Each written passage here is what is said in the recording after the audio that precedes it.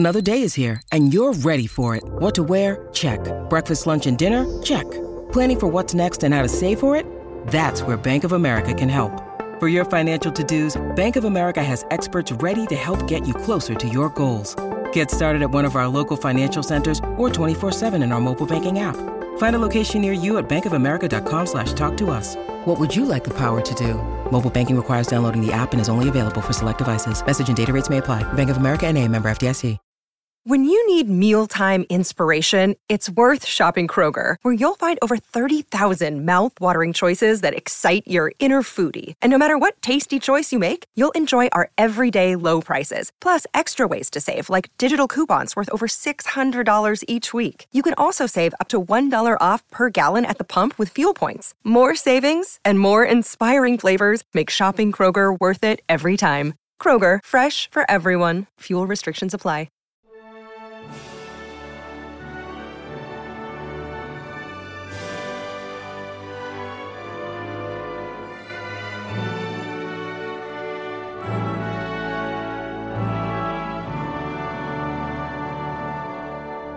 Welcome back to the Welsh History Podcast, episode 73. The slow erosion speeds up. The Normans have landed, and all of the land of what we now call England is in the hands of William the Conqueror, or William I, the Duke of Normandy. He will be crowned on Christmas Day, starting the road for England as a new dynasty and as a new day dawns. The Welsh, meanwhile, once again are on the outside of this, looking back with concern and possibly fear, especially if you're a member of the gentry. The Normans are an aggressive lot. They had invaded Francia as Vikings at the beginning of the 10th century, setting themselves up as a duchy by 911. They may have paid homage to the King of France, but they were still off on their own. In 1042, for example, they invaded Italy, coming into conflict with the old empire based in Constantinople, who still sought to influence the former Roman western half at this stage. They were a force to be reckoned with, and now they were proving it once again in England. In the process of this invasion, it is argued originally led by about 8,000 noblemen of Norman birth, the removal of Saxon landholdings and the leadership gathered pace throughout all of the 1060s after the conquest. Basically, from 1066 to 1072, the entire shape of the nobility in England changed dramatically, from one of Saxon to one of Norman control. The English were pacifying through fierce intervention and castle building, something the Normans were very good at and had been using to stop revolts in France. Once the Normans had control of the English population, so much so that William spent almost all of his remaining years in France, they then turned to the west and the north and contemplated how to turn against their Celtic neighbors who had survived the Saxons and the Vikings to this point. This must have eaten at the Welsh kings. Since the days of Penda, the Welsh had struggled, and we have chronicled often about their issues with self-mastery in the face of opposition both inside and outside of their kingdoms. Even under Griffith, there was always an undercurrent that things were on the brink. Peace was short-lived in the Welsh kingdoms, from Gildas to the Normans. This was not going to change now. With the defeat of Godwinson, William then handed his lands in Hereford and Wessex to William Fitz-Osbern. Fitz-Osbern was a relative of William's and a close advisor to the king. Like most of the Norman nobility, he was rewarded with lands in England after the conquest. In fact, much of the Norman nobility only got involved because of the rewards that would come afterwards. And obviously, with the elimination of the Saxon nobility, there was much to be gained in this situation. Probably most interestingly is the fact that William then turned most of his more capable and best advisors on to defending the borders of England against Wales. And I think that's something that we have to look at and consider when we look at this situation, is that both the most aggressive and the most successful generals were turned this way.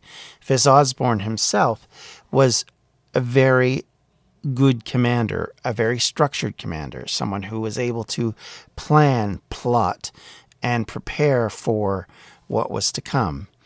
And that is something you can't just manufacture. You have to have these people in place. In fact, Fitz-Osborne would establish the first stone castle in Wales.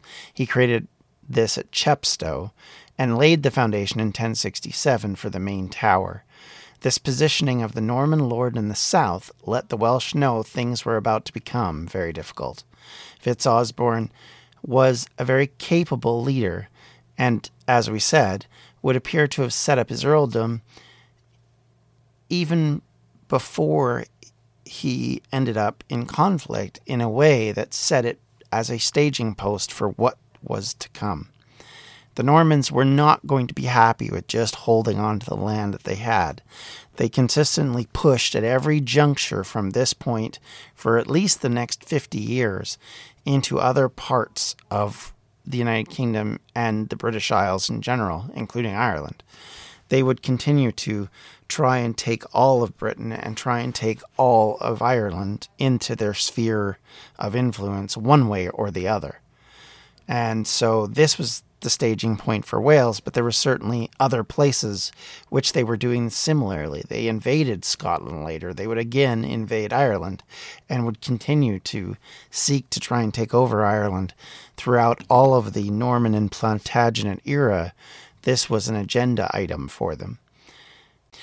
But William would not only set up Fitz-Osborne, he would also position other loyalists to him in positions of power along the Welsh border. Roger of Montgomery and Hugh the Fat, as he will be referred to, or Hugh of Chester, will be positioned in various positions north and central of the Welsh border, and basically in a way they are used as a buffer, and in a way are a buffer state to the rest of England from Wales. Montgomery, in fact, becomes created as an Earl of Shrewsbury, which had been a key Saxon stronghold against the Welsh invasions in the past, and it was the one-time seat of the Crown of Powys. But it's since the 9th century been a part of the defense against the northern Welsh kingdoms.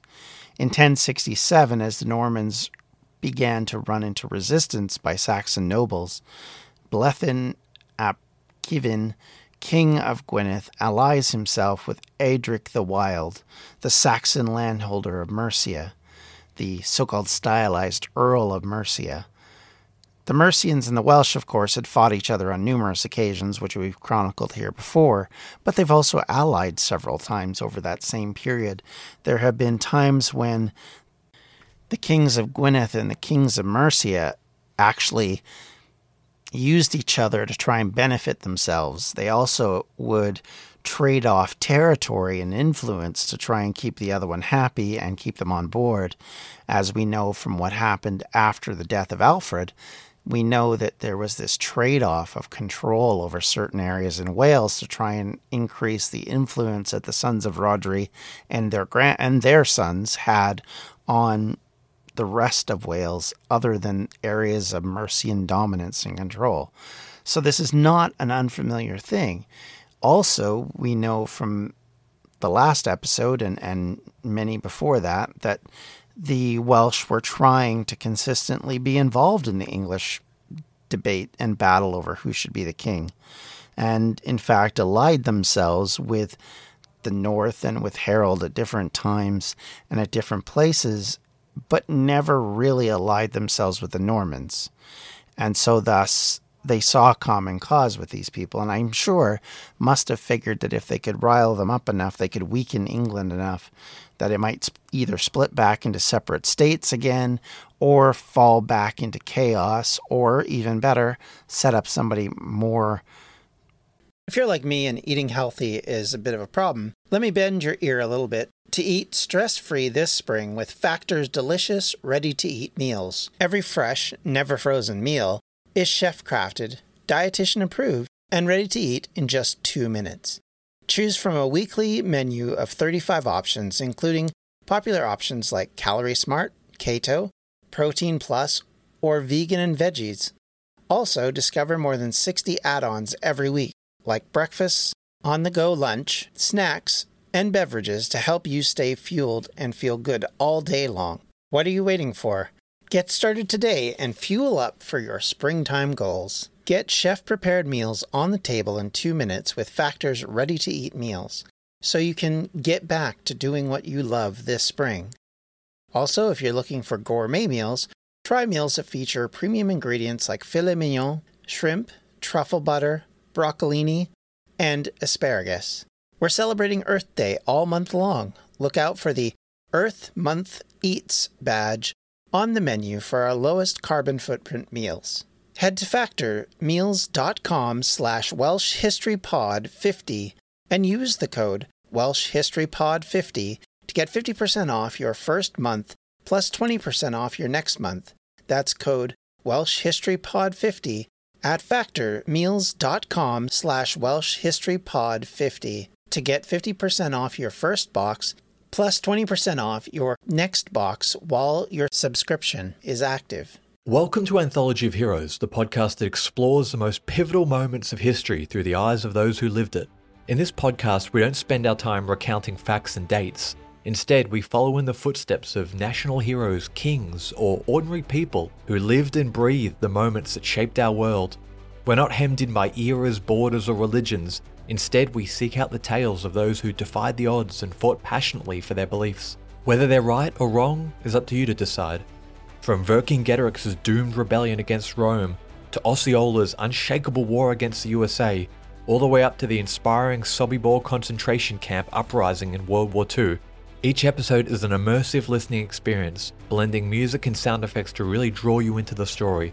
Our episodes go for about 45 minutes, making them perfect for your commute, and are crafted using a wealth of historical sources, which I list on our website if you want to learn more.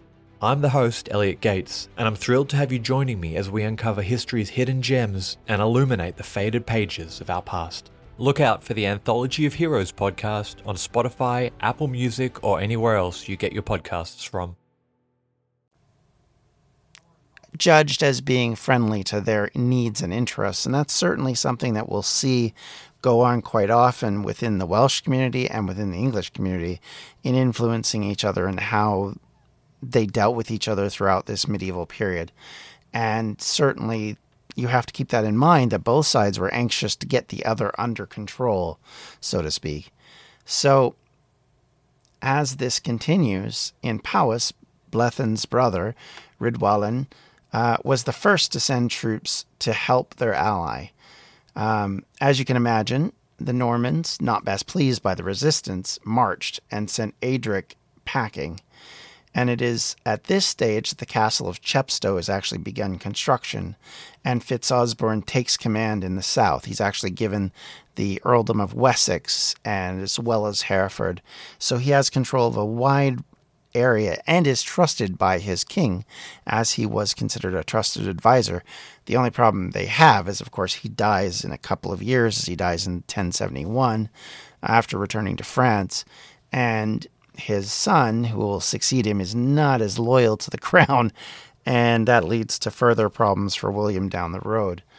And this becomes a general problem that William will have throughout his kingship, is that as others succeed, there is this thought that, oh, maybe we should be the ones in charge, and there's a lot of disloyalty that comes about. There's the Earl's Rebellion that happens in 1069 that we're about to talk about, and it comes out of this sense that they're being affronted and offended by William, and by probably his harsh terms and conditions.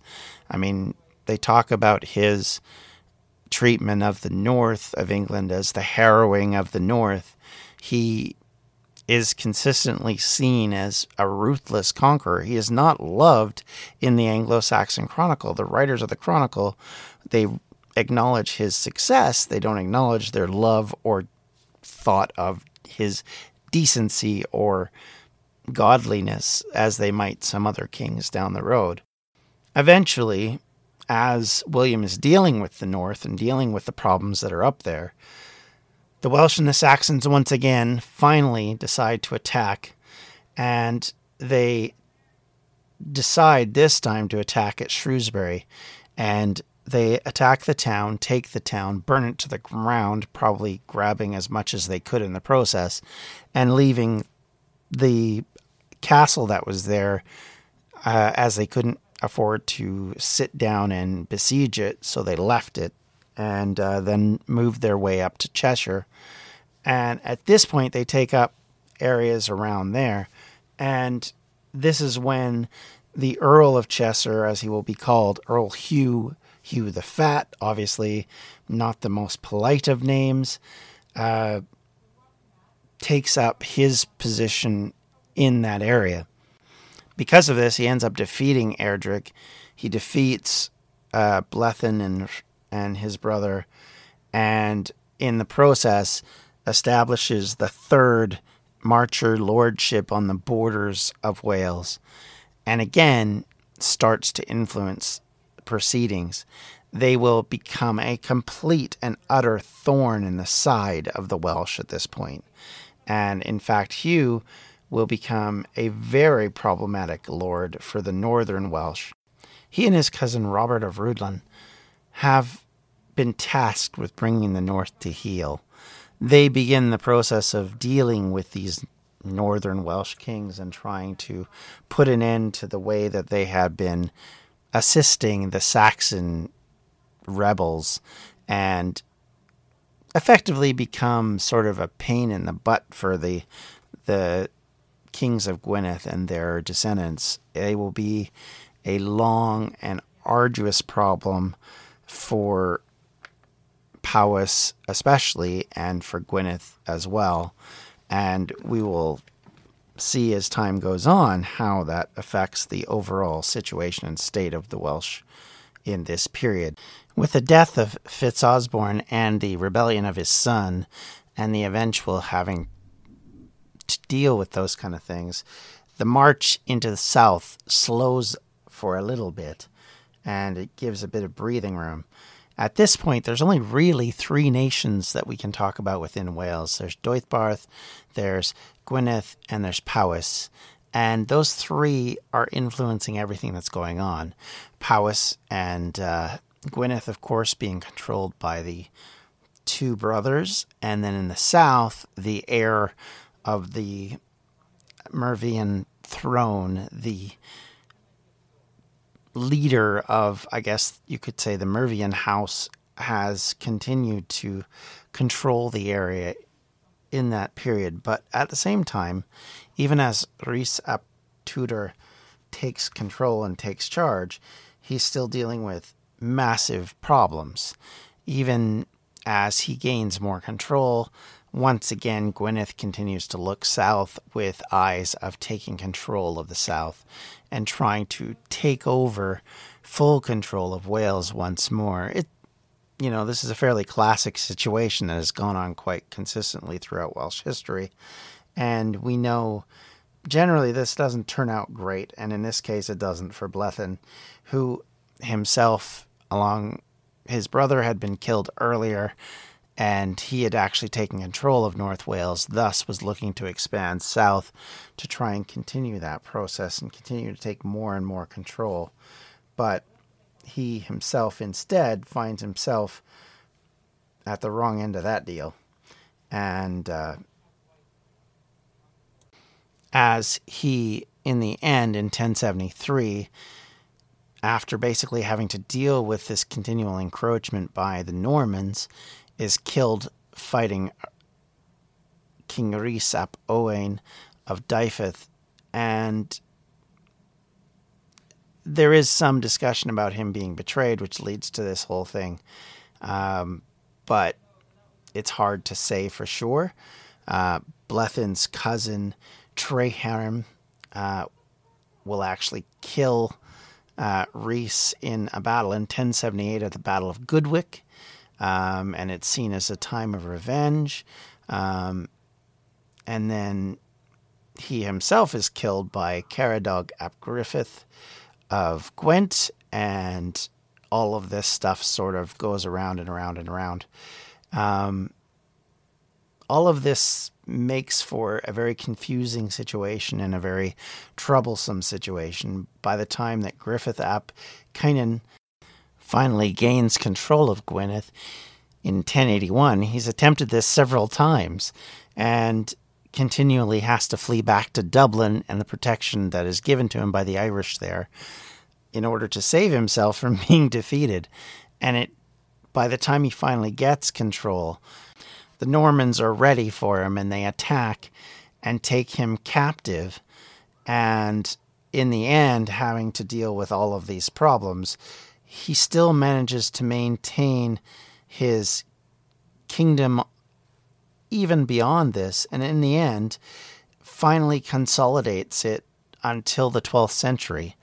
And that is a heck of a long time. Even though he has all these problems, he still seems to manage to grow out of it. And we're going to talk in further detail about this whole situation.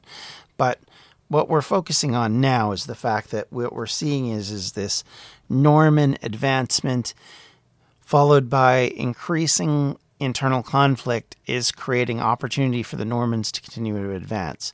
We talked about how in the south things halted for a bit up till 1075. Well, that all comes to an end, and we start to see the Normans push into the south. They start to seize land. They go after Gwent initially, and then they continue to move further and further inland as they go, and they'll seize quite a lot of territory in the southeast. Basically, all of the area from the edge of the edge of where Offa's Dyke might have been if it had gone the full length, out at the borders of Wessex and the old Gwent area, out to all the way over to Cardiff and all the way over to Swansea, and eventually they will sweep and control, for the most part, all of the south coast of Wales. And it happens in a very relatively short period of time. They are very aggressive when it comes to this, and they move forward quite quickly. And it's a frustrating process for the Welsh because there's no chance for them to fend them off. It doesn't seem to work when they do try, and what they're doing generally seems to lead to nothing successful. Of course, coming out of this, we have the establishment of the Norman castle structure, which initially starts in England, but now is spreading into Wales. And as the Normans move forward, they will continue to spread those castles. We have the Motte and Bailey structure that exists in Cardiff today that you can go see, that was constructed by Robert Fitzhamon. Robert, of course, is the Lord of Gloucester, and he, in a dispute with Rhys ap Tudor, the king of Deuddbarth at the time, in 1093, attacks and defeats him. And in the process, of course, seizes a massive amount of land. And included in that land is the area which we now call Cardiff, which receives its Motte and Bailey castle. And this keep was seen as a strategic strong point, as you can imagine, and it begins this whole process of trying to take over the Welsh and influencing and dominating the area. Basically, the Norman idea is that you move people out of their existence and their former situation and into a more Norman way of life. You will influence them culturally. You'll influence them in the language that you speak. We'll see this start to happen in Wales, and it'll start to happen even when the Welsh aren't necessarily under the thumb of the English, as even amongst the gentry in Wales, there will be a movement to try and speak French. And so we will see this continual movement and influence by the way that the cultural standing of the Normans spreads into Wales. And the southern dominance that they create in the process, it's hard to imagine now, but in that period of time, up until then, we really didn't have the same structure of fortifications and hadn't really seen anything like it since Roman times. You know, what we think of as sort of being the castle-covered landscape of medieval England and medieval Wales are things that come about because of the Normans. They weren't really there before. There was fortifications, there were structures, there were castles made of wood, and those kind of things. And in some cases, as we've talked about before in Gwent, for example, there was reuse of Roman areas, and there was a Roman administrative building that was used as a palace. So really, the Welsh and the English as well really hadn't used the building structures that the Normans had done. And the Normans bring this into Britain, and it's something that's popularized across Europe. And it, of course, will go into places like in the Crusades, we'll have all of these castle buildings going on in the Middle East, and it'll be a popular structure until, of course, the cannon is invented, which then overcomes the major issue of once you're in a castle, it's very difficult to take it unless you just sit there and siege them. Once you have a cannon and you can blow walls apart, that ability starts to cease to be an advantage. But at the time, these were sort of the battleships or the fortifications that were considered to be so devastating that people, felt like once you got one of these up, you were pretty secure. And they weren't necessarily wrong. And so the Normans always used them as kind of the new mode and the new way of doing things. Now, would the Saxons, would the Welsh, would the Scottish have done it without the Normans? In all likelihood, yes. Because like I said, this was something that was becoming important at the time in medieval Europe. And so as things happen and as fashions and cultural changes happen, you would see these type of weapons and type of fortifications entering into the use in Britain as well. But we look back now and say it's a Norman innovation because it's the Normans that bring it to Britain. But scholars these days don't necessarily give them credit for being the reason why these castles existed, or, they weren't the originators of this idea. It had become a return to these kind of fortifications that existed in Roman times in ways that hadn't been used at that point, but were becoming much more common during the medieval period. We look at some of this stuff, and I will honestly say we're colored greatly by the perspective of the Normans to their fellow travelers in Britain. And one of the people we'll talk about in the future is going to be Gerald of Wales, who is a Norman living in Wales and trying to tell the Normans about the Welsh. And his ideas about what the Welsh are, his ideas and descriptions of them, and his concept of them is colored completely by his own partisanship and his own bias. So within that, we have to understand that. We have to debrief ourselves from those kind of things. But it doesn't make it less interesting and less worthy of talk, because this is a key window into what we see in Wales. It's one of the few documents we have of the people from an outsider's viewpoint at this point, and certainly it's a very interesting one. So we will talk a bit about him. We're going to go in much more detail about this continued movement by the Normans. But next time when we actually meet, we'll talk a little bit about the laws of Hugh the Good. I said for a while I was going to do this, and this is the perfect time, because this is when these laws come into much sharper focus, when they're codified and dignified as a law in Welsh history, and in some cases, of course, ridiculed for being laws in Wales by some others who are looking from the outside. So until next time, thank you all for listening. Thank you for making this podcast something I enjoy doing. And thank you for your comments and your questions and your advice. I look forward to them tremendously. If you'd like to contact me, you can always reach me on Twitter at Welsh History Pod. I do try and answer as quickly as possible. Sometimes if I miss something, it's don't take that as a slight. I just may have missed it. And you can always reach me by email at welshhistorypodcast@gmail.com. If you'd like to find out all the other things we do, you can visit distractionsmedia.com, where we have all of our other podcasts, streaming, and everything else. Thank you, everybody. Have a great day. Bye. Edge of the Abyss Creations is a proud sponsor of the Welsh History Podcast, your one-stop shop for unique jewelry, paintings, and other crafty creations. You can find us at facebook.com/edgeoftheabyss1. This has been a Distractions Media production. For more info, you can check out everything we do at distractionsmedia.com.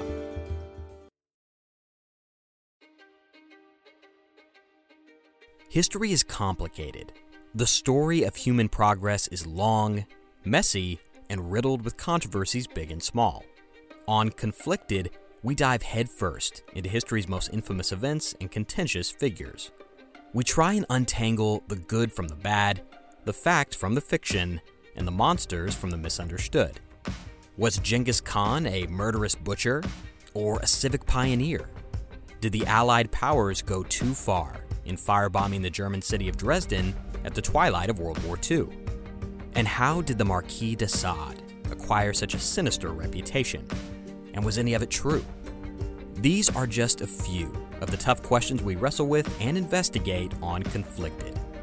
So if you love history or just enjoy a good story, please join me, your host, Zach Cornwell, for a fascinating new topic each and every month.